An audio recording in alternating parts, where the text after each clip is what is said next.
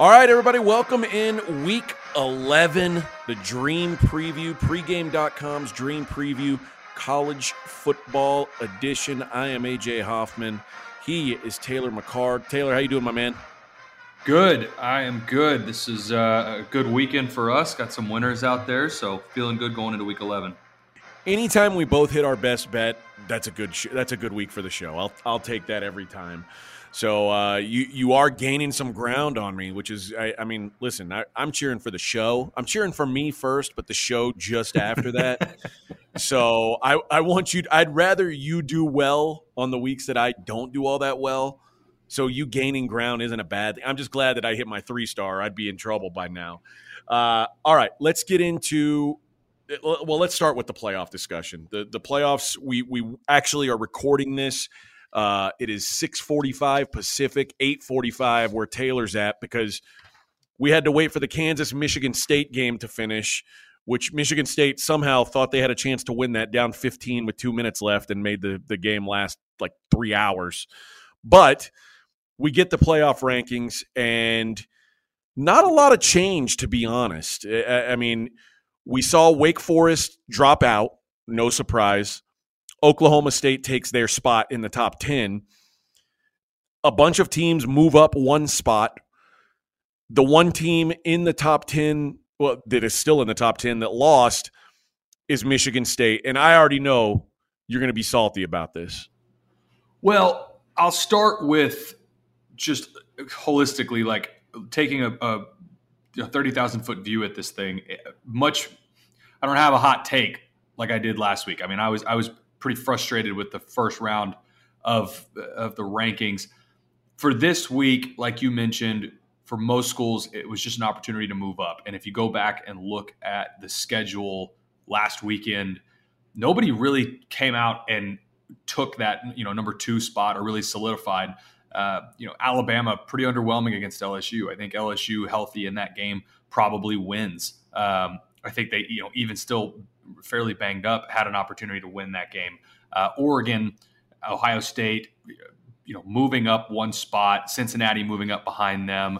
OU didn't play; they stay put. Best thing that could have happened, right? And then Notre Dame, Oklahoma State kind of round out the schools that I think. Once you get to Oklahoma State, that's the last school that I think has a legitimate shot at the college football playoff. And I think, albeit it's a long shot. Well, your list is longer than mine.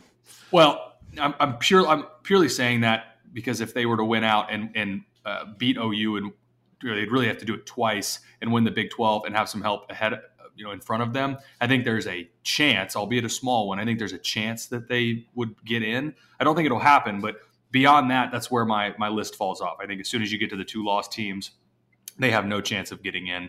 For Michigan and Michigan State, I understand what you saw some of the interviews immediately after the rankings came out, and I understand the thought process behind going into the game against Michigan State.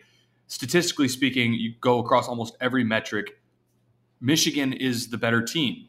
But what I struggle with, and what if you just listen to some of the banter that was on the playoff committee show, or sorry, on the playoff show on ESPN, if you look at the initial reaction on Twitter, you play these games for a reason. They just had a head-to-head matchup, and Michigan State won. And to me, I think you have to have them ahead of Michigan. I also think there's an opportunity for Michigan later on this year to beat Ohio State and vault Michigan State again. So I don't like them being ahead of the Spartans. I understand the reasoning. I just don't agree with it. I'll say this. One thing that should make everybody feel a little bit better about that is the Big Ten officials basically coming out and saying, yeah, we kind of fucked Michigan in that game. They should have won. Like, that's not a great look when you're talking about a team like trying to make the playoffs in their own conference. It's like, yeah, there was some bad calls in that game. That's not what should have happened. I mean, does that make you feel any better about it? Somewhat, but again, Michigan State, the way that they came back in that game, albeit aided by the officials, like you mentioned, you played the game, you went there, you blew a lead, you blew a big lead, and you lost to a team that ran roughshod over you for really 3/4 of that game. I just have a hard time because you have the head-to-head. I mean, it's pretty simple. Like you played, you lost, you both have one loss. You should be behind them. Oh, and by the way, the team that Michigan State lost to, that throughout the week it was, I can't believe they lost to an unranked Purdue. Well, guess what? Purdue's the number 19 team in the country now. So all of a sudden, with Purdue beating Iowa early in the year and then that win over Michigan State, all of a sudden that doesn't become that bad of a loss. So I don't know. I'll say it again. I understand the argument on both sides, but I feel very strongly about it's the same reason I said I wanted to have Oregon ahead of Ohio State, regardless of Oregon's, that loss to Stanford looks worse and worse, especially after Stanford got blown out, by 50 on Friday night last week. Without their quarterback, albeit. Without their quarterback, but even still, that game could have been worse. Even with that loss to Stanford by Oregon, I still wanted them ahead of Ohio State, and I think the committee got that right. This one's a head-scratcher because they went against that metric. But, again, they talked about in the wrap-up and in the interviews afterwards when the rankings came out that they clearly looked at – you go down the list and go across the board in really almost every major statistical category, and Michigan looks like the better team. Michigan is the better team. Let's just say what it is. Yeah, but this is the part, if you go by power rankings and you go by what team should be better, I think that's where it frustrates me because we have, for some of these teams that aren't in the same conferences, I think that's the only way you can measure these teams up. But if you've played and you lost and you both have one loss, I think you have to be behind the other team. That's how I feel about it, but the committee sees it other way. I guess I just can't look at it as a black and white thing. I think wins and losses are created differently. I think if you just say, well, that's a win, that's a loss, it's a simple way of doing it. But I don't think you can look at, Oregon losing to Stanford in a very, very fluky way the same as you can look at Michigan State getting pounded by Purdue, and pounded like that was a non-competitive game. I think that's like the way you win, the way you lose, those should all be taken into account. That's what we keep talking about with style points, right? When there's decisions to be made, when it's close, style points matter. And Michigan State going out and just getting hammered by a Purdue team that, they're a giant killer. They've beat some teams that we certainly didn't expect them to beat, but. Does anybody think this Purdue team is actually really good? I don't think anybody does. And that game, like I said, that game just wasn't close. Yeah, I hear everything you're saying. I don't have really another counter other than, to me, it is important to me if you have gone head-to-head and you have played. That's why upsets matter. That's why in college football you talk about how valuable the regular season is.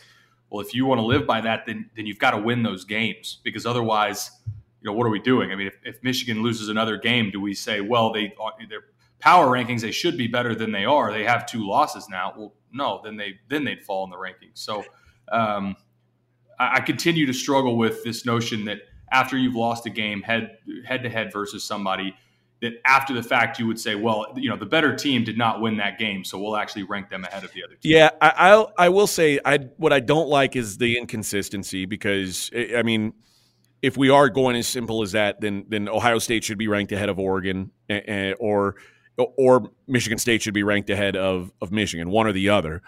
But I honestly, the thing that kind of bothers me the most in this is Oklahoma's still at 8. Like Oklahoma is not ahead of Michigan State. They're not ahead of Michigan. They're not ahead of Cincinnati. Like by no metric has Cincinnati played a tougher schedule than Oklahoma. What is this? Just like the committee's like, okay, we've put Oklahoma in here several times. They do the same thing. They're the 4 seed. They get blown out. We're not dealing with it. I think it's purely the win over Notre Dame, and then Notre Dame keeps winning. I think if they don't have that win, or if Notre Dame is a 2 or 3 loss team, they're probably not where they are. OU's strength of schedule is well into the bottom half of the country. It's in the top 100 though, unlike Cincinnati. I can tell you that. Right, agreed. But that win over Notre Dame has become. I mean, they're gonna put their whole ceiling. They're gonna put their whole season on the win over Notre Dame because that's all it is. And then I would say Houston, because Houston's playing pretty good football. Houston's going to beat Cincinnati. Houston's Write it not down. ranked, and it doesn't. You think Houston? Houston will beat Cincinnati? if they get to the championship game. Houston's beating Cincinnati. Write that down right now. They're better. This Cincinnati team is not. They're not as good as the team last year. They're like the last 2020 Cincinnati would probably be a 6-point favorite over 2021 Cincinnati. This is not a good team. And we've talked about this the last 3 weeks. Well, Cincinnati, they got to get some style points here, and then they keep not getting style points. Like this week was really disturbing. Yeah, the loss to Tulsa, for anybody that just looked at the box score, go back and just watch the last 5 minutes of that game. Cincinnati does basically everything wrong. They have a fumble they're trying to get a yard and run the clock out. They're backed up inside their own 2-yard line. They fumble the snap. Desmond Ridder fumbles it. Tulsa recovers. Tulsa has an opportunity to score and then get the 2-point conversion to tie the game. And they fumble the ball and give it back to Cincinnati and ultimately lose. But I hear you. The wins last 3 weeks, Navy by 7, who is not a very good team this year. Tulane, they pull away late. And then this past week against Tulsa, in conference, they've really fallen flat. And you need those style points matter. It's been interesting to see them regress really from the UCF game. I mean, the last 3 weeks for them, they have not looked very strong. Next week, playing another not a very good team in USF. And then the SMU, they had so much put into the game against SMU coming up. SMU coming off back-to-back losses. They really need Houston to continue to win and then win against them convincingly in the conference championship. The more that this plays out, unless they start to really win convincingly over their last 3 in the regular season, and then again, assuming this is Houston in the conference championship, it's not a playoff team. And I've gone to bat for Cincinnati a number of times, but if you tell me right now that Cincinnati is going to beat Michigan, I just don't think there's any way. I don't think they beat Oklahoma. They don't beat Oklahoma State. I was going to say I don't think they beat Oklahoma State. I'm not sure that they would get a 2 in front of their box score against Oklahoma State. And I know how important head-to-head is to you, but if I said put your money on a neutral, Cincinnati against Notre Dame, who are you betting on today? I'm still taking Cincinnati. Not me. Because the Notre Dame's looked better since that game. Notre Dame's actually got a pulse. Cincinnati's sleepwalking. They are sleepwalking, and I do think there is something to be said, and I don't know how this is really a mark of a mature team is when you get in, if you're playing it as high a level as Cincinnati has been for the past couple seasons, and then you get into this stretch of games where you look at it and say, man, is it hard for you to get up for Navy and Tulane and Tulsa? Well, that's who you got in your conference. And if you want any prayer at getting in the Final Four, you need to be beating these teams by 3 scores. Yeah, you may want to start getting up. It might be the time. Yeah, now would be the time to do it against USF. Maybe this is their get-right game where they hit the last 3 weeks. I also think it's going to get more and more difficult. We've talked about this with Oklahoma. It's going to be more and more difficult for them to hold off teams like Oklahoma and really even Michigan. If Michigan were to somehow, if they go beat Ohio State, these are going to be teams that will vault Cincinnati. There's just no way they can hold them off if they continue to win. There is still a world out there where Cincinnati, if you have chaos in the last 3 weeks of the regular season and you get Oklahoma loses a couple and one in the regular season and then were to lose the Big 12 championship, if you have Ohio State were to lose another one, there's still a chance that they stay, that they get into the top 4. But they're going to need a lot of help, and they've also got to start playing better. I'm going on record. This is the list of teams that still have a chance to make the playoff: Georgia, Bama, Oregon, Ohio State, Michigan, Oklahoma. End list. Michigan State, I guess technically Michigan State's not. They're not winning out. They're not good. So I've shortened my list that was at 8 a week ago, and I'm down to 6-7 teams. I mean, it's just. I think Alabama may be our first 2-loss team that gets in. I think this may be the first. I think this is the first year that I would go on record and say that if they win out, they win the Iron Bowl. and they lose close to Georgia because of, we talked about, that number 2, really 2, 3, and 4. Nobody's taken hold of those spots. A lot of teams behind Georgia I just don't think there's that many good teams this year. Well, here's where you're going to be salty, though, because if Alabama's a 2-loss Alabama team, wouldn't you say a Texas A&M team should be in ahead of them? Normally, yes, but A&M, their 2 losses, when they happened against the teams that they lost to, it's going to be really difficult. I understand your point. You're using my point against me, but for Alabama to win out through the regular season, and then we're assuming they play Georgia close, if you both have 2 losses, I think it's different if it's just the one and there's a head-to-head. But if you both have an additional loss, then you've got to measure, okay, we're comparing a loss to get against Arkansas at home against Mississippi State to at A&M at a night game at Kyle Field, and then Georgia in the SEC championship. I think that second loss matters quite a bit. If it's just one loss, then yeah, I'm going to stand by. If you've got one loss and it's a head-to-head, that other team should be given the benefit of the doubt. But I do think Alabama has a chance to be the first team with 2 losses to get in. Give me your best guess at what the top 4 are going to be at the end of the season. I would go Georgia, Oregon, Ohio State, and Oklahoma. That's my 4 exactly. I think Oregon, they've got a big one coming up going to Utah. I think it's a tough place to play no matter what. That's a big one. If they get past that one, I think they probably get in. I think OU, going through the rest of the Big 12 slate, they've had Oklahoma State's number for basically forever. I think they get through the regular season, and if they do that, I think they'll win out of the Big 12 as well. They get in.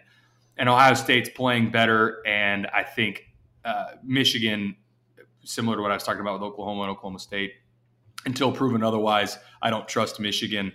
So I think that would be my final 4. I think Michigan's good. I just think that Michigan is not on the level of Ohio State, and that's not. I don't think that's going to change. So I guess we agree on who our final 4 be. I'll tell you this, and I'm going to recommend this now to our audience.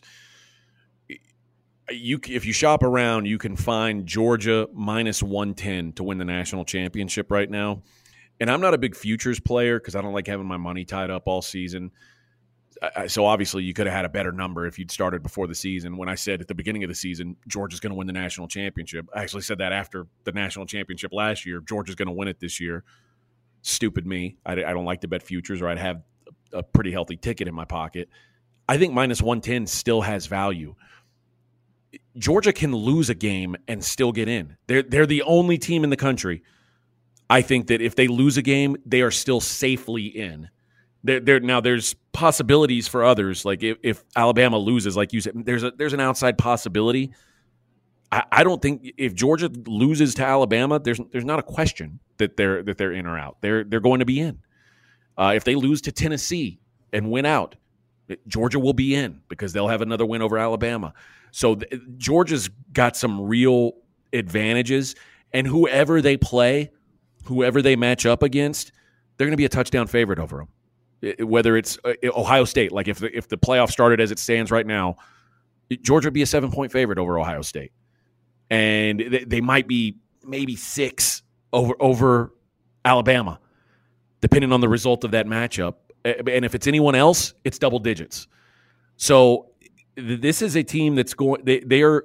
If you think they're going to win, minus 110 has real value at this point because, like the money line on these games, beyond like once the playoffs get set, it's going to be it's going to take a long shot to beat them, and I just don't see it happen. I just think they're better than everybody. They had a pretty pedestrian performance this last week against Missouri. They won by 36 points. They didn't cover that game because they kicked a couple I guess they felt sorry for them. Kicked field goals inside the 5 twice. They could have just kept running it up on them. I think they played both quarterbacks. I think they're better than everybody, and I don't really think it's that close. I'm trying not to like overreact with power rankings and make Georgia like 10 points better than everybody, but I kind of think they are. Like they don't have a real weakness. All these other teams have a pretty serious weakness. Yeah, it's kind of what I was starting to say a second ago. We've had years where Alabama, Ohio State, and Clemson are all really good teams. And you'll have two, sometimes three, sometimes even a fourth team where you're like, this feels like we may actually get any one of these four teams can win. This year, I just don't think we have that great of play across, really the top 8 or 10 teams. And even in the top, your 5 or 6 that we've gotten used to seeing in the playoff, there's such a drop off from Georgia to everybody else, still giving up 6 points a game. And I think, look in the crystal ball, similar to what you're saying, I think we look up in, middle of January and look back and say, we blew a lot of hot air for a team that was, goes down as potentially one of the, most dominant defenses ever in college football.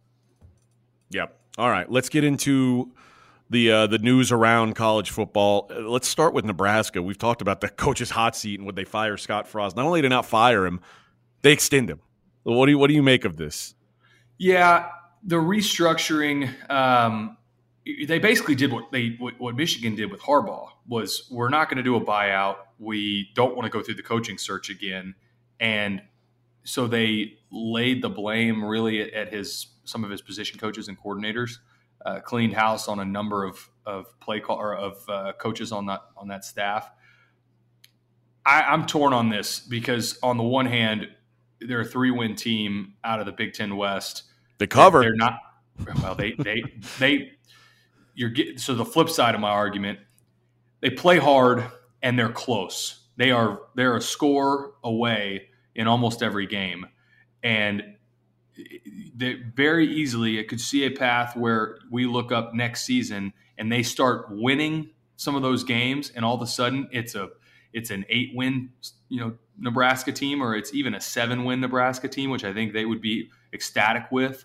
But I could also see it's in your culture now, and you don't win those games, and we look up again, and it's a 3 or 4-win team next season. That loss. If you go all the way back to week 0, when they had that game against Illinois that they gave away and somehow lost, I think that put them on a trajectory of doubting themselves all season. And in college especially, it's really tough to win those close games if you haven't had any recent history of doing it, because as soon as those critical moments happen and you've got any shot at winning, that's when you sort of piss down your leg, so to speak, and you've seen a lot of that from Nebraska. My argument for keeping Scott Frost is what we talked about last week. I don't know. There are so many vacancies that are open right now and some that I think will be coming. Who are you going to go get that is going to make a significant impact now? Why not restructure the deal, give him one more season, and if you have the same results next year, you go through the buyout, you get somebody else. But this is going to be a terrible market for Nebraska if they were to go try and find a head coach with some of the other vacancies that are going to be available. You may have Florida available soon. You've already got USC. You do not want to be – because Nebraska considers themselves still one of the top jobs in the country, but I don't think they're not. Right, but these head coaches do not see it that way.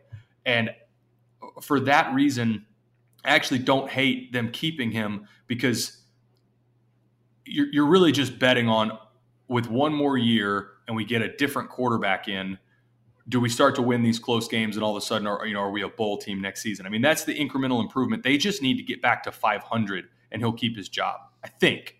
But if it wasn't Nebraska and it wasn't Scott Frost, I think he'd be fired. But I think because of the run that they've been on of not being very good for a while, coupled with it being the golden boy coming back home. He was supposed to be the guy. Right.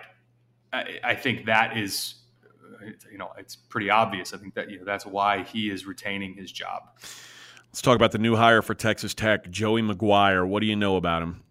Yeah, I actually really like this hire. And for people outside of the state of Texas, we talked about this with the the regime that just was fired on the way out with Wells, and how he struggled to connect, it sounded like, with high school coaches in the state of Texas and didn't necessarily get Texas Joey McGuire, I would say, is the exact opposite. Won 3 state championships at the high school level in Cedar Hill and was on that Baylor staff with Matt Rule, where Matt Rule moves on and Dave Aranda comes in and his staff, they retain Joey McGuire.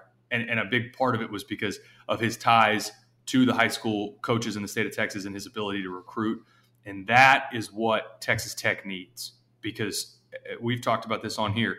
Texas Tech is not a place that you're going to be able to recruit very easily. It's hard to get kids to go to Lubbock, Texas. If you've never been to Lubbock, Texas, and you have to go there, you'll see why. It's actually a kind of pretty nice campus at Texas Tech, but the city and Lubbock itself, not a lot to write home about. And getting kids from Dallas and Houston, the 2 primary markets that you're recruiting kids from, getting them to come to Lubbock as opposed to staying even at an SMU or certainly a TCU in Dallas is hard to do. Cedar Hill in Dallas had those 3 state championships. He's going to have those connections. I think this is a win for them and fits perfectly with who Texas Tech is.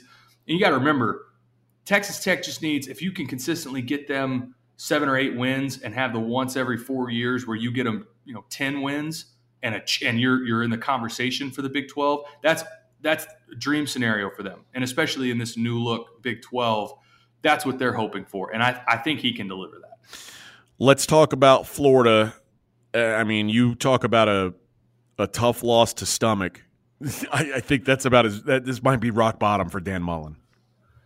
Yeah, it just seems like I can't really wrap my head around how this went sour so fast, but the loss at LSU was a head scratcher, especially at the time, because you felt like Ed O getting fired was coming, and they beat Florida, and LSU still did it anyway. That's how bad they wanted him out.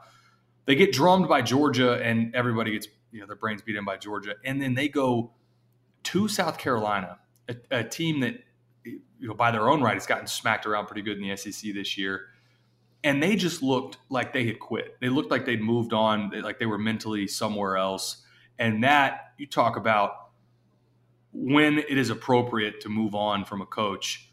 There's a huge difference in you're losing games close and your kids are still fighting versus you're in the middle of the season and guys feel like they moved on. I go back to some of the things that he said. His press conferences have been a little bit off. Some of the things that he said going back to, I hated last year when he talked about after the bowl game losing, how, after they lost in the SEC championship, that was basically an exhibition and their season was effectively over.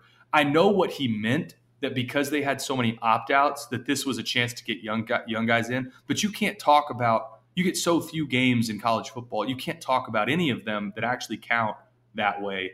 So would not be surprised if they move on from Dan Mullen, because it feels like the kids and the staff, there's some sort of detachment between all of them, and I'm not sure how they right the ship. Get Samford this week, they'll win that one. And then the next 2, there's a chance they win the next 3 and end up at 7-5. But this last 3-game stretch has been really poor in Gainesville.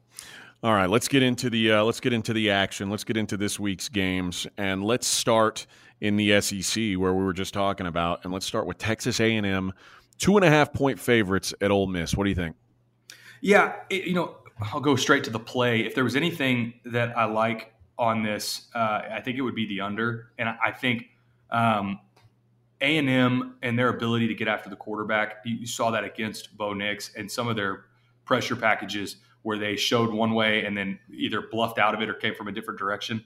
I think they're going to be pretty effective at getting after Matt Corral. And then A&M's offense, the more this season plays out, the more I think Zach Calzada's performance against Alabama is kind of a flash in the pan. I'm not sure if he gets back to that level at any point this season.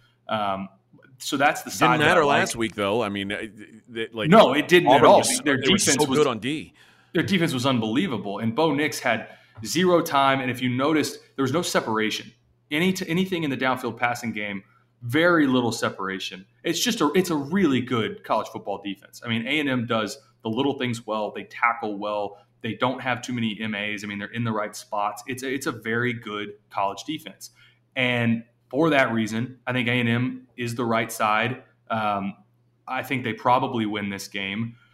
The only reason I wouldn't touch the 2.5 here is in the off chance that they just score so infrequently that Matt Corral, Ole Miss will likely get theirs, especially playing at home. We've talked about how good he is at home versus on the road. That's the only reason I would stay away from one side on that 2.5. But the under, I really like in this game at 55.5. It just feels like two teams that are kind of headed in opposite directions right now. Like A&M's just dominated the last month, starting with that win against Bama, then dominating Auburn. Ole Miss started hot, and then things have kind of gotten ugly, again, particularly against those same two teams that we're talking about, against Alabama and Auburn. So both of those are ugly, and then it's been a – I don't know. I'm with you. Like the Calzada thing, at some point he's going to have to win a game for them, and I just don't know that he can. It's concerning, certainly. I'll say this. This is A&M's second road game this year, which is crazy. The first one was against Missouri, which that shouldn't even count. And Ole Miss hasn't lost at home. Matt Corral's historically played better at home. And Ole Miss, while their offense has not been as good lately, their defense has been playing very well. And against good offenses, Tennessee, LSU, Auburn, Liberty, all offenses that are better than Texas A&M's. If I got a 3, and it looks like it may go that way, I might look at Ole Miss. But I'll wait for that before I make a decision. I do have a strong play on the total, which we'll discuss later in the podcast. All right, let's move to the next game with another team that we've been talking about. And it's funny, this game, like all of these, are kind of about motivation. Michigan, Penn State at a pick'em is very interesting to me, and I'll start on this one. With the exception of the Michigan State game, Michigan loves to be a bully. They get a lead and they like to ride on you. And they did it again last week against let's just face it, an overmatched Indiana team, a bad Indiana team. As long as they're not chasing, this offense works. If teams know they have to pass, then McNamara's flaws become very evident. And Penn State's offense is probably worse than Michigan's, believe it or not, because they can't run the ball effectively ever. And it's not as big of a deal when Clifford is healthy and clicking, but when's the last time that was the case? When's the last time Clifford, you're like, oh yeah, this is him. This is the real guy. Michigan still has a lot to play for. A win here basically makes the Ohio State game the de facto Big Ten East title eliminator, assuming Michigan State loses again, and spoiler alert, they will. Whereas Penn State, all their real goals were kind of squashed when they lost Clifford and subsequently lost to Iowa. It just feels like Michigan has more to play for. I think the line is kind of I think Pick'em is probably a fair number, but it feels like Michigan just has more to play for right now. Yeah, I really like Michigan in this game, and some of the reasons you laid out. But I don't think Clifford's healthy. He doesn't look right. If you go back to, let's just go back through their last 4 games. All right, they have the disaster against Iowa. Clifford gets hurt. They look completely inept on offense. Then they play Illinois, which a lot made out of Clifford trying to play in that game, the 9 overtime game. Play a pretty good effort, pretty good game against Ohio State at Ohio State. But then they go to Maryland. And if you watch that game was 14-6 at the end of the third quarter. And I go back to Clifford is their whole offense. They're playing a Michigan defense that is the number 8 passing defense in the country. And they're going to force Clifford. I mean, he's the only way that Penn State's going to have any shot in this game. He's going to have the cape on and be Superman. And I don't know that he can do it. You talked a minute ago about teams going in the opposite direction.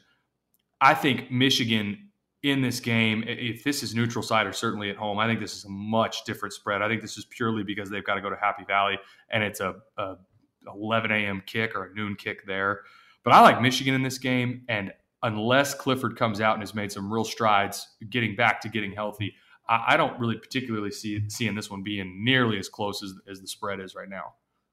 The one thing you said I disagree with is that Clifford is their whole offense, because Jahan Dotson's the best player on this team. Well, it's just right. when they don't have a quarterback. it doesn't matter. Yeah, like John Dotson's a special Yeah, dude. he's and unbelievable. It's sad to see him just being wasted away. Drake London the same way at USC. It's like the best receivers right now, like they're like, oh God, just please let me get drafted to somewhere with a decent quarterback. Right. Please, let me get out of here. Yeah. All right. Sounds like we've got some agreement on that one. Let's look at the Big 12 matchup. Oklahoma -5.5 at Baylor. What do you think of this one? Yeah, Baylor. I think the win over Texas it looks worse and worse. Anybody that beats Texas, unfortunately, the win doesn't really carry much weight anymore. This is the type of game that Oklahoma late in the year, now that they've made the quarterback change, they're starting to get right on offense. I think this is the type of game that you actually see OU go in and bully a team like Baylor around. That maybe has been a nice story throughout the year, but you look back at their schedule to this point in the season, I don't think they've played, certainly haven't played an offense like Oklahoma's, who's starting to get right since the quarterback change. I don't trust Bohannon at quarterback. Their pass offense is not very good. It's in the bottom half of the country. And I think that's Oklahoma's going to try and force them to be one-dimensional. As long as OU doesn't give them the ball, that's been, at certain points in the season, their Achilles heel, where they give you opportunities with short fields and keep people in the game. But if there's a side on this I think it'd be OU. I'm with you on this one too. I think the bye week couldn't have come at a better time for OU. Yep. They got punished in that first college football poll for really just playing with fire too often. And really against Kansas. I think that was kind of the straw that broke the back with the committee on them. It's like, dude, you guys should have punished this Kansas team. That was a troublesome look, let's face it. But OU, like, as it was always going to be, controls their destiny. And they're about to finish the season with the second, third, and fourth place teams in the Big 12. The wins that are going to push them up in the rankings, especially given they're going to play one of them twice. Probably for the Big 12 title, assuming they keep winning. And when we talk about the teams that have played with fire and like probably should have more losses on their record than they do, you have to put Baylor in that group too. Like Baylor was being smashed by Texas before another Sarkisian meltdown. Like they were getting crushed by that team, and then you face a team with a fired head coach. Backup quarterback. Starting a true freshman quarterback in his first career start, and he throws for 461 yards on you at 71% completion. His QBR was 90.4. Oh, yeah, and he ran for 70 yards. Oh, yeah, and he accounted for 3 touchdowns. Now you've got to face Caleb Williams with a week of rest, coming off a 6-touchdown performance against Texas Tech. The best game of his career. Like, I'm with you. OU isn't as good as their record says they are. Like, I mean, I don't think OU's the 4th best team in the country. I don't. But I think that they are better than everybody in the Big 12 by a good sight. And I think that this is a good opportunity for them to say, look, since Caleb Williams took over, we are undeniably better. And I think they can go out and make a statement against this Baylor team. I'm jumping all the way back to playoff talk, but I'm just sitting here thinking through again. OU is going to win out and be the 4 spot. And I mean, it'd be interesting to go back and look and see what the biggest spread in a college football playoff game is, because it might be this one if Georgia plays OU in the first round of the playoffs. I bet McKenzie could find that information for us. I mean, they're going to anyway. I'm off track, but OU is going to force Baylor to throw the football because Baylor can run the ball pretty effectively. I mean, that's the side that when they're moving the ball effectively and they're getting their chunk yardage, it usually comes on the ground.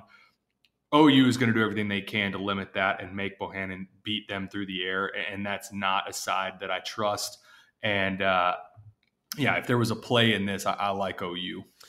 All right, let's get to our best bets. Let's dive right in. Mackenzie, holler at me when you get that information. We'll shut it down and hear that information because I'm curious on it too.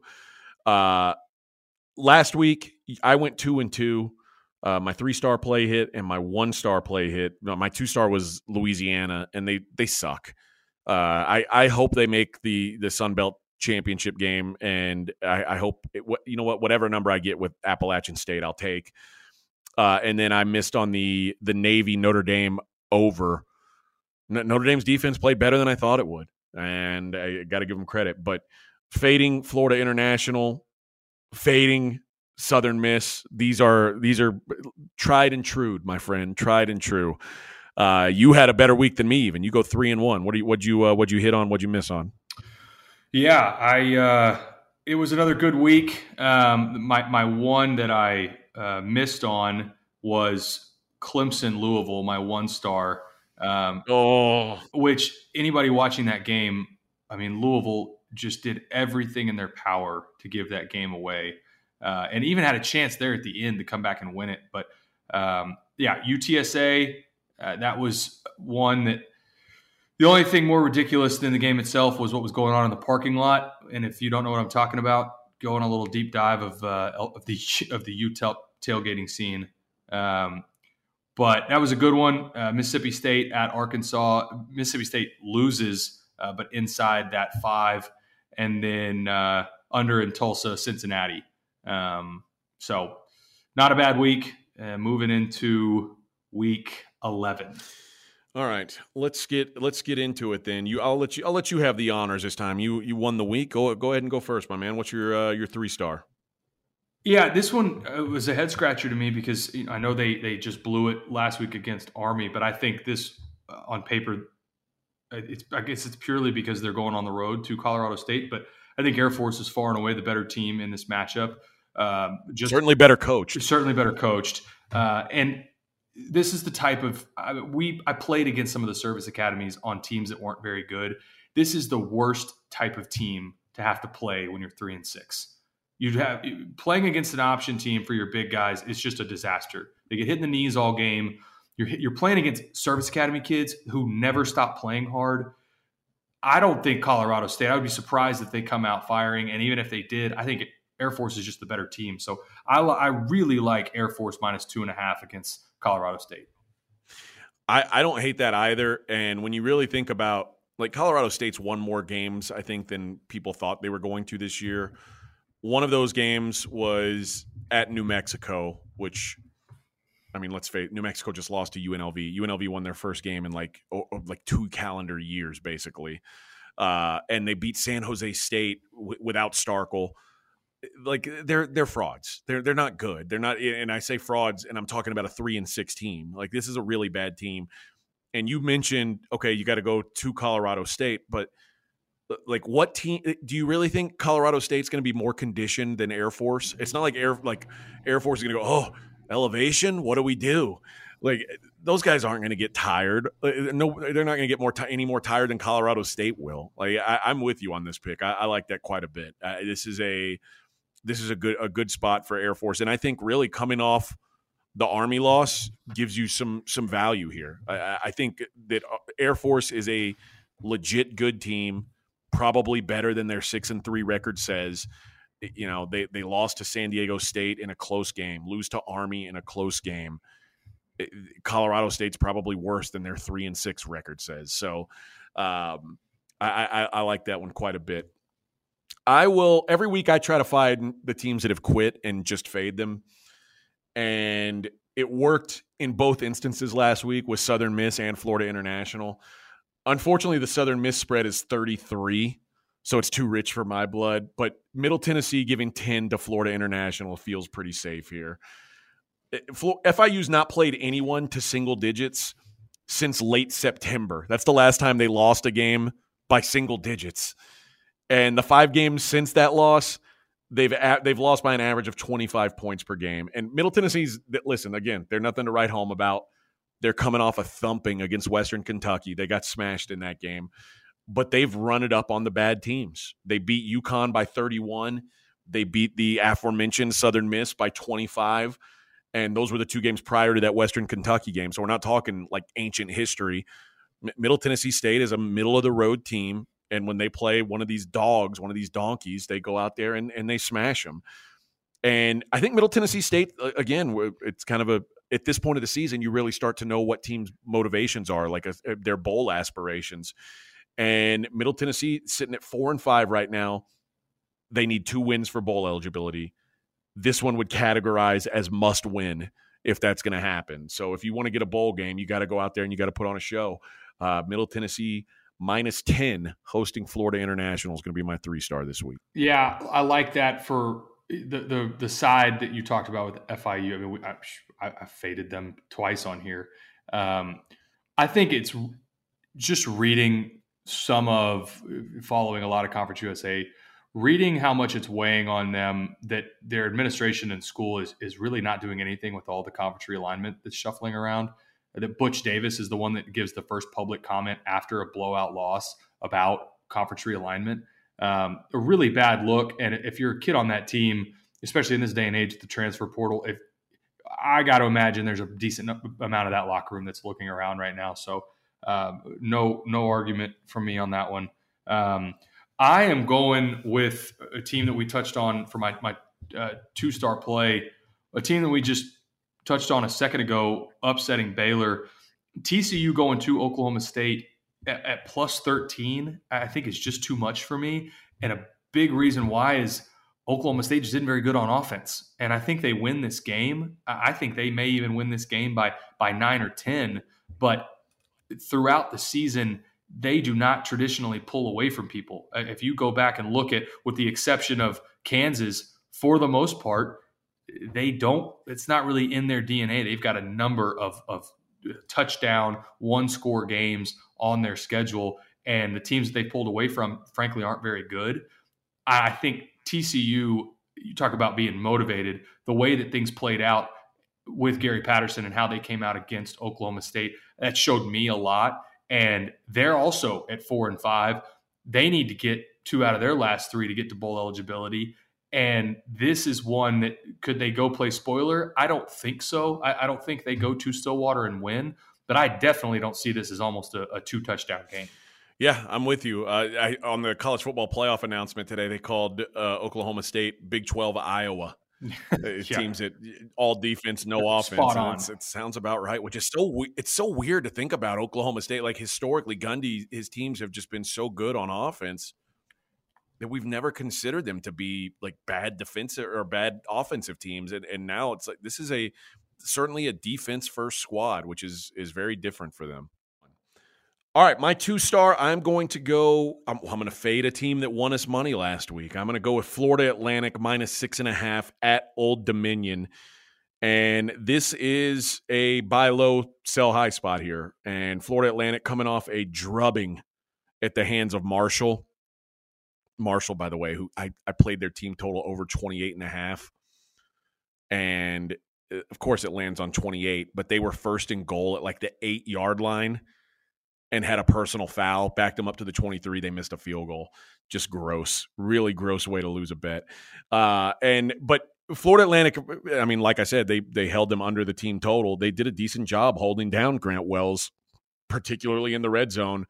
And, of course, Old Dominion was on the positive side of the Florida International game that we just discussed. So Florida Atlantic's an easy read. All of their losses have come against the best competition they faced. They lost at Florida, they lost at Air Force, they lost at UAB, and they lost last week to Marshall.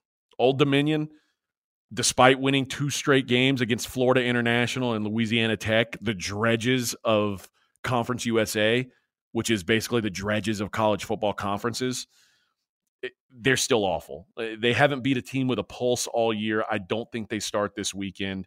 I'm going to go Florida Atlantic -6.5 at Old Dominion. As a former player in Conference USA, I love how much time we spend on. It's great because we obviously hit all the highlights of big hirings and firings in the college football playoff, and then we get into the slums of Conference USA for our picks. It's I actually really enjoy it. There's gold in them hills, I tell you. That's right. That and the MAC, which I'm unfortunately watching right now on Eastern Michigan's great turf as we record this. My 1-star is a team that I know you love. I'm taking the Rainbow Warriors, Hawaii, on the road going to Vegas. UNLV got their first win of the season, and you may say, well, okay, now they're off the schneid. I think it actually goes in the opposite direction, where if anything, they lose focus. Now they've got their one, and I think this is the better team. I think Hawaii, certainly if this was on the island, I would be all over them, kind of no matter what the number is. But I think this is the better team. UNLV struggles in basically all facets of the game. I watched their game against Nevada that they had a couple late scores. That game really should have been closer to like 51-7. It's just not a very good football team. So I like Hawaii minus 2.5 at ULB. Yeah, this was actually this was going to be my 1-star play, and you sent yours in first, and I said, well, I'm not going to use the same one he used, so we'll because people would be bored. They'd say, what, you guys buy the same play? Yeah, I know how you guys are. So and then if we both took it, you know what would happen? It would lose, of course. Yeah. So I'll go a different route for mine. Actually, before I do that, let's bring Mackenzie on with that information. Mackenzie, you want to fill us in on those biggest spreads in college football playoff history? Sure. Alabama last year minus 19 versus Notre Dame, by far the biggest spread in CFB playoff history. The second, you might guess, also Alabama, but that was in 2019 minus 14.5 versus Oklahoma. I could give you what my number would be, and it's probably around 12. Yeah,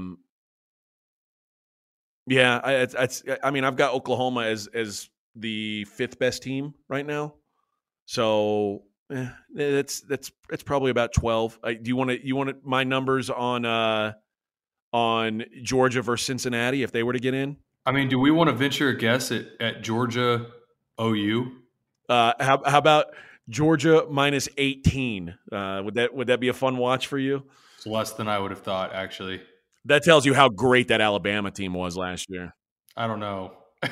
Well, it was last year. I mean, I don't know, but it was the year when we were like, we only need 3 teams in the playoffs this year. Like, just let Alabama have a bye, and they'll play the winner of Ohio State Clemson, and that's really what it was essentially a bye for Alabama. We were like, I guess we got to have a 4th team. Which when you're like forcing a 4th team, that's the best time to announce we're expanding the playoffs. Makes a lot of sense. All right, let's go to my 1-star play. South Carolina +1 at Mizzou.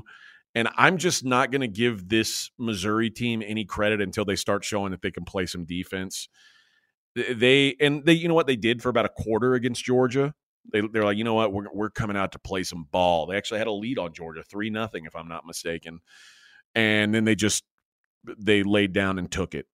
And really they just took it until about the final minute of the game, when they tried 4 times to punch it in against Georgia, which, by the way, that's the most entertaining thing about watching Georgia games, is when teams get inside the 5-yard line, them trying desperately to score a touchdown. Like, they want to be the team that scores a touchdown. Yeah, 4 tries for Missouri. None. 4 tries at the goal line. Nope. No thanks, friends. And I'll say this about South Carolina. We talked a little bit earlier about their win over Florida, it's one of the shocking things that's happened this season. But it proved that their defense is at least capable, and particularly capable against mobile quarterbacks. And what I'm hearing now, Mizzou may be sticking with the quarterback combo they used against Georgia, because Brady Cook and Tyler May it gives them an added dimension to their offense. They can run the ball a little bit with their quarterback, and probably do it with even more success against anyone not called Georgia. That would probably be very helpful. I think defense is where the difference in this game lies. Missouri dead last in yards and scoring defense in the SEC. And a win here gets South Carolina to bowl eligibility, something they haven't been since 2018 in Shane Beamer's first season. You don't think that's motivation? You don't think they want to be the team that gets back to a bowl with Shane? Of course they do. This is a big game. So I'll take South Carolina +1 for my 1-star. Yeah, going back and looking for South Carolina, I mean, they've got some not so great losses on here, but the close loss to Kentucky early in the year doesn't look as bad as the season has gone along, although Kentucky's slid the last couple. But the win over Florida, obviously huge. If they get this one, they probably lose at home to Auburn. Maybe not, but they probably lose that game. And then I think they've got a real chance at beating Clemson. They get them at home as well. There's a chance this is a 7-4 team. So I like that, especially for the reasons you talked about with Missouri's defense. Can I tell you something about Clemson? Yes. I almost gave 40.5 points with Clemson this week. Like, I'm still actually thinking about it. Really? I mean, they're playing UConn. Like, it's true. Is UConn going to score a point? That's the question. Probably not. So, and if there was ever a time for Clemson to get your studs, get them some numbers, right? It would be this one. I mean, if I said, hey, you've got to play Clemson minus 40.5 or UConn plus 40.5, which side are you playing? Yeah, that's right. I would take Clemson. You're right. I mean, if you made me. Yeah, this is a game where they can finally go out and bully someone. And Dabo's he's not above it. He'll go out there and try to embarrass those guys. All right, what's your total this week? Yeah, I'm going back to our favorite conference. I'm going back to Conference USA. I like the over with UAB and Marshall at 55. It's two competent offenses, and if you get that in Conference USA, those teams tend to get into shootouts. UAB the past couple weeks giving up 24 giving up 24 to Rice, my Rice Owls, in a game that they ended up losing, gave up 30 in a game that they lost to the Rice Owls, and then gave up 38 to Louisiana Tech. I think going to Marshall will get theirs, but UAB's competent enough on offense. I think they score as well. And Marshall, first place in Conference USA East, they're going to continue to need to win. And in order to do that against UAB, this is not a game where they can just run out to a lead and sit on the ball. UAB is going to get theirs. I see this being something with a 6 in front of it at a minimum. But also in Conference USA, notorious for having games get blown open in conference play where it's a shootout and both teams are in the 40s. So I like the over in this game at 55. Don't disagree with it. UAB's good on defense, but I do think this is a good spot for some points to be scored here. I'm going with the game we talked about earlier, A&M Ole Miss under 55.5. And we've seen the Ole Miss offense kind of sputter, at least compared to what we saw early in the season. Not that they're bad now, but 20 points against Auburn and 27 against Liberty. It's a far cry from the almost 48 points a game they were averaging in their first 4 wins this year. So, and I think some of that, actually probably a lot of that, can be attributed to Matt Corral's health. He's clearly not 100% and hasn't been for a while. And it comes at a time when A&M is playing elite defensive football. They've allowed 10 points per game over their last 3. They held Auburn to just a field goal last week. This is big boy defense that they're playing right now. And one thing that A&M's done, probably because they realize Calzada sucks, they've gone to a power run, ball control offense, and they found that running game. They're going to lean on it. Ole Miss runs high tempo, but they're running the football a lot, and I don't think they're going to have a lot of success throwing the football against this Texas A&M team. So the clock should be moving. I've got this game projected at 52. So under 55.5 for me is going to be my total for the week on Texas A&M and Ole Miss. Yeah, we talked about that one a little bit earlier. I said I like the under in that one as well. Every now and then in college football, we get at quarterbacks, at the quarterback position specifically. I'm just sitting here thinking about Calzada and him with that one performance against Alabama, but then everything else being really underwhelming. It would not altogether shock me if we look up at the end of his career and he ends up becoming a pretty good player. I mean, he's not going to be a Justin Fields or any one of these guys, that Trevor Lawrence. He doesn't have that in him.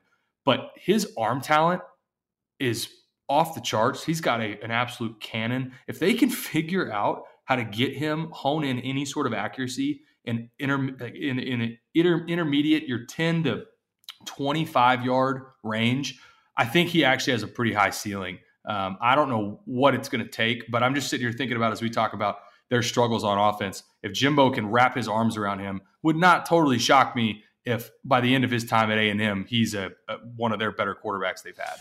All right, there you have it. That is week 11 of the college football dream preview. Taylor, appreciate the time as always. Let's keep getting these winners in. Mackenzie, thank you back in the booth, and we will see you guys next week. All right, guys, I appreciate it.